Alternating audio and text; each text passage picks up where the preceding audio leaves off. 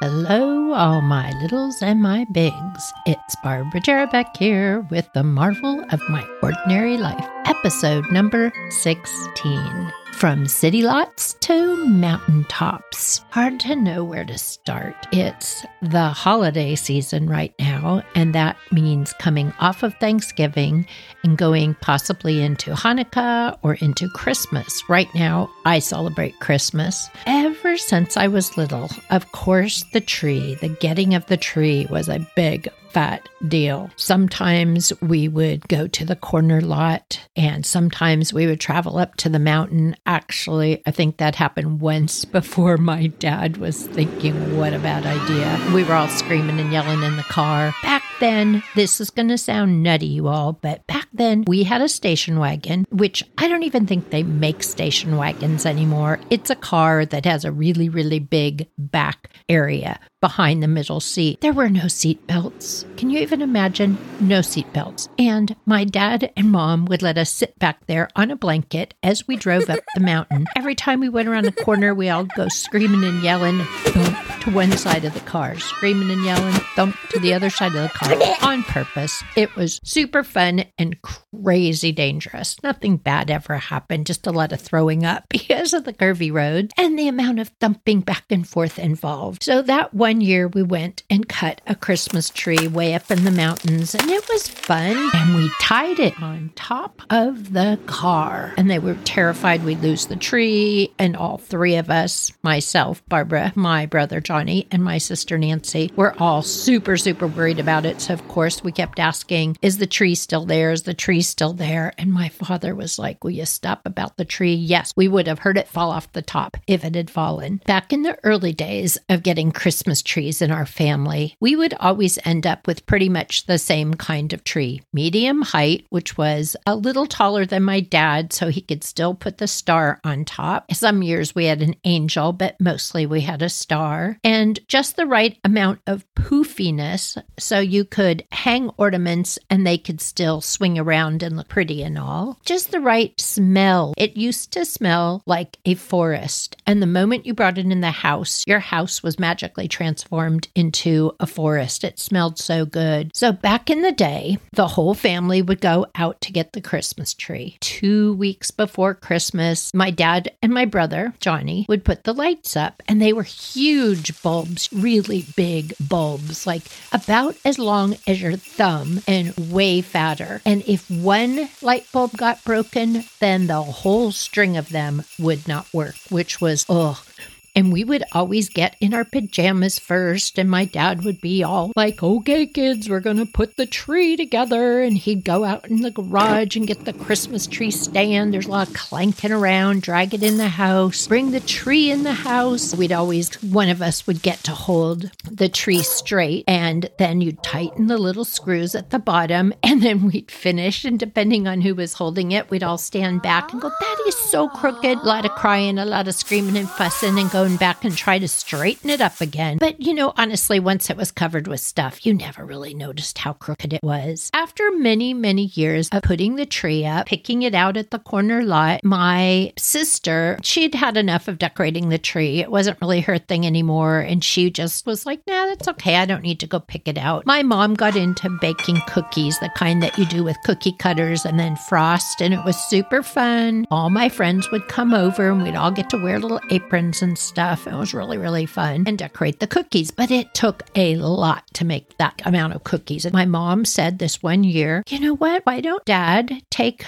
you, Barbara, and Johnny, and you go get the Christmas tree? My brother did not want to be seen with just, his little sister. So he's like, yeah, no, I don't want to go. That's okay. I'll go ride my bike. So my dad and I were like, okay, we'll go get it. Off we went. And it was still about 2 weeks before Christmas. So there was a fair amount of trees left. But Dad and I are a lot alike, and we just got this little bug under our bonnets, and we're like, what would happen if we picked a really goofy tree? And of course I'm like, yes, let's do it, Dad. That would be awesome. And I'm laughing. My dad's thinking, yes, let's do it. So up and down the aisles we went, and we come to the back corner where I think they must put the trees that, these ones did not work out. We come across this totally crooked tree. It did not matter how straight the bottom was put in the stand. That little puppy was crooked, so crooked. Had a big bare spot right in the middle. The top of it had all these branches, then a big bald spot, then a bunch more branches, and the trunk looked like the letter S. It was awesome. So that is the tree we brought home. Back in that day, I was probably 6 years old. Nancy would be 8 and Johnny would be 7. So a 6-year-old helping her dad come and pick a tree. Oh, I don't know if that was the best idea, but we walk in with it. And my mom said, let's see the tree. She's wiping her little hands on her apron and walking down the hall. And at that point, Dad and I looked at each other and we're like, oh yeah, I don't know. This might not be a good idea. It was probably, I don't know, came up to my dad's chest. It wasn't teensy, but it was not taller than he was for sure. My mom walks in and she looks at the tree. Then she kind of looks around to make sure she didn't miss something and maybe the real tree is somewhere else. Then she realizes this is the real tree. And she says, you too. That's the tree you picked. I am never letting you go to pick a tree again. Nancy and Johnny are not going to be happy. This does not look like a nice tree. I was getting all embarrassed and kind of mad. You know what? This little tree can't help it if it's all crooked and weird. We're going to make it beautiful. So that was the year that my dad and I decorated the tree all by ourselves. We put on the lights. We put on extra lights. So if nothing else, it would be twinkly. That is also the year where the tradition of filling any of the bald spots was to get a little stuffed animal and tuck it in the branches. Yay, look, it's a little Christmas animal. Cute little Christmas stuffed animals. We would cut a little red scarf on this one and a little checkered one on that one. Super, super cute. So Nancy and Johnny came to look at the tree and they just said, it's not straight. And what's with all the stuffed animals, which the whole time the dog thinks they're dog toys and kept trying to jump up on the tree and get the stuffed animals. So we're all yelling at the dog to knock that off. So we had to be really careful about leaving the dog in the room with the tree. That year, the cat did not climb a tree, but for sure, another year at midnight did climb the tree, knocked it over and broke so many of the ornaments. Naughty, naughty, naughty kitty. That's the tree we ended up that year. We always called it the Charlie Brown Christmas tree because of the cartoon where Charlie Brown goes out and gets the weirdest little tree he can find. And it was a sweet Christmas. Really, really sweet. Another year, there was, I don't know why we couldn't just get a normal tree. Like, why?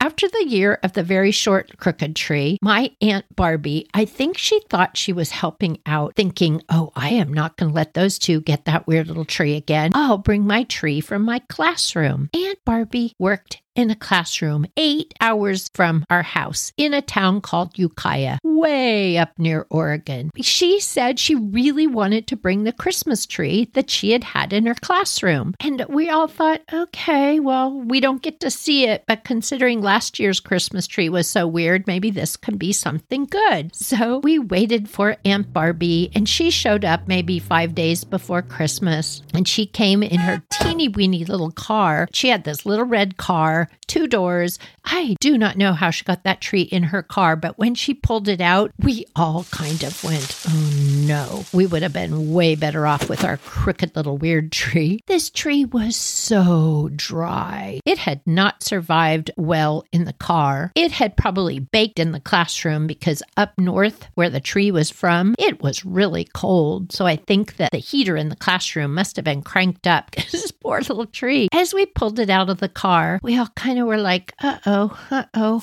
All the needles are falling off of it. My dad's just talking under his breath, like, what am I going to do with this tree? Oh, I don't want my sister, Aunt Barbie, mad at me, but the family's not going to like it, and it's probably going to catch on fire or something. We drug it in the house, bump, bump, bump, bump, bump, up the front steps, through the front door, into the living room, right in front of the window. And even us kids, we were like, Aunt Barbie, it seems kind kind of dry. She said, it'll be fine. It'll be fine. Don't even worry about it. As we're standing there, there's handfuls of the little needles falling off. Yet Aunt Barbie was determined. She's putting the lights on it. We're all kind of half-heartedly helping her and hooking things over the branches. But the whole time we're thinking, this is such a bad idea. The good news is we got the whole thing decorated. Aunt Barbie stayed for dinner, and then she was off on her holiday on her own. She traveled the world, and she was amazing. She was like, okay, I'm glad the tree's working. Looks great. Bye. And off she was to travel the world. I'm not kidding. As soon as that car was down the driveway, we were in that living room taking that thing apart. My dad's like, we have to go get another tree. This is ridiculous. Somebody go get the vacuum. There's needles everywhere. So we had to take everything out, everything off the tree, drag it outside, put it in the compost pile down at the horse corral. The horses are like, do we eat it? What's up with this tree? Let's go get another tree. Zooming off to the store. There's not as many left. We find a little fat tree, bring it home, set it up, decorate it. It looked fine. Even the cat liked it. And it was great. But Aunt Barbie, oh, that was a bad Christmas tree. As I grew up and I had my children, we'd still go to the same place and get our tree. And what we did is first one person picked it out, then the next person, then the next person. So everybody got to take a turn. Every year someone else got to choose. Lots of times there was not arguing, but discussion over a fat tree, a skinny tree, a silver tree, a dark green tree. And we'd always end up with something and it would always look fine. Well, it became the tradition to then go on Christmas Eve. We would drive from our house early in the day over to my sister's cabin in the Santa Cruz Mountains. It was beautiful. It was cold. It always felt like an adventure. She had a huge stone fireplace that heated up the whole room, which was super fun because then we'd have the four of us and they had four as well. There were two boys, so the cousins of my kids. And after we'd have another big fat meal on Christmas Eve,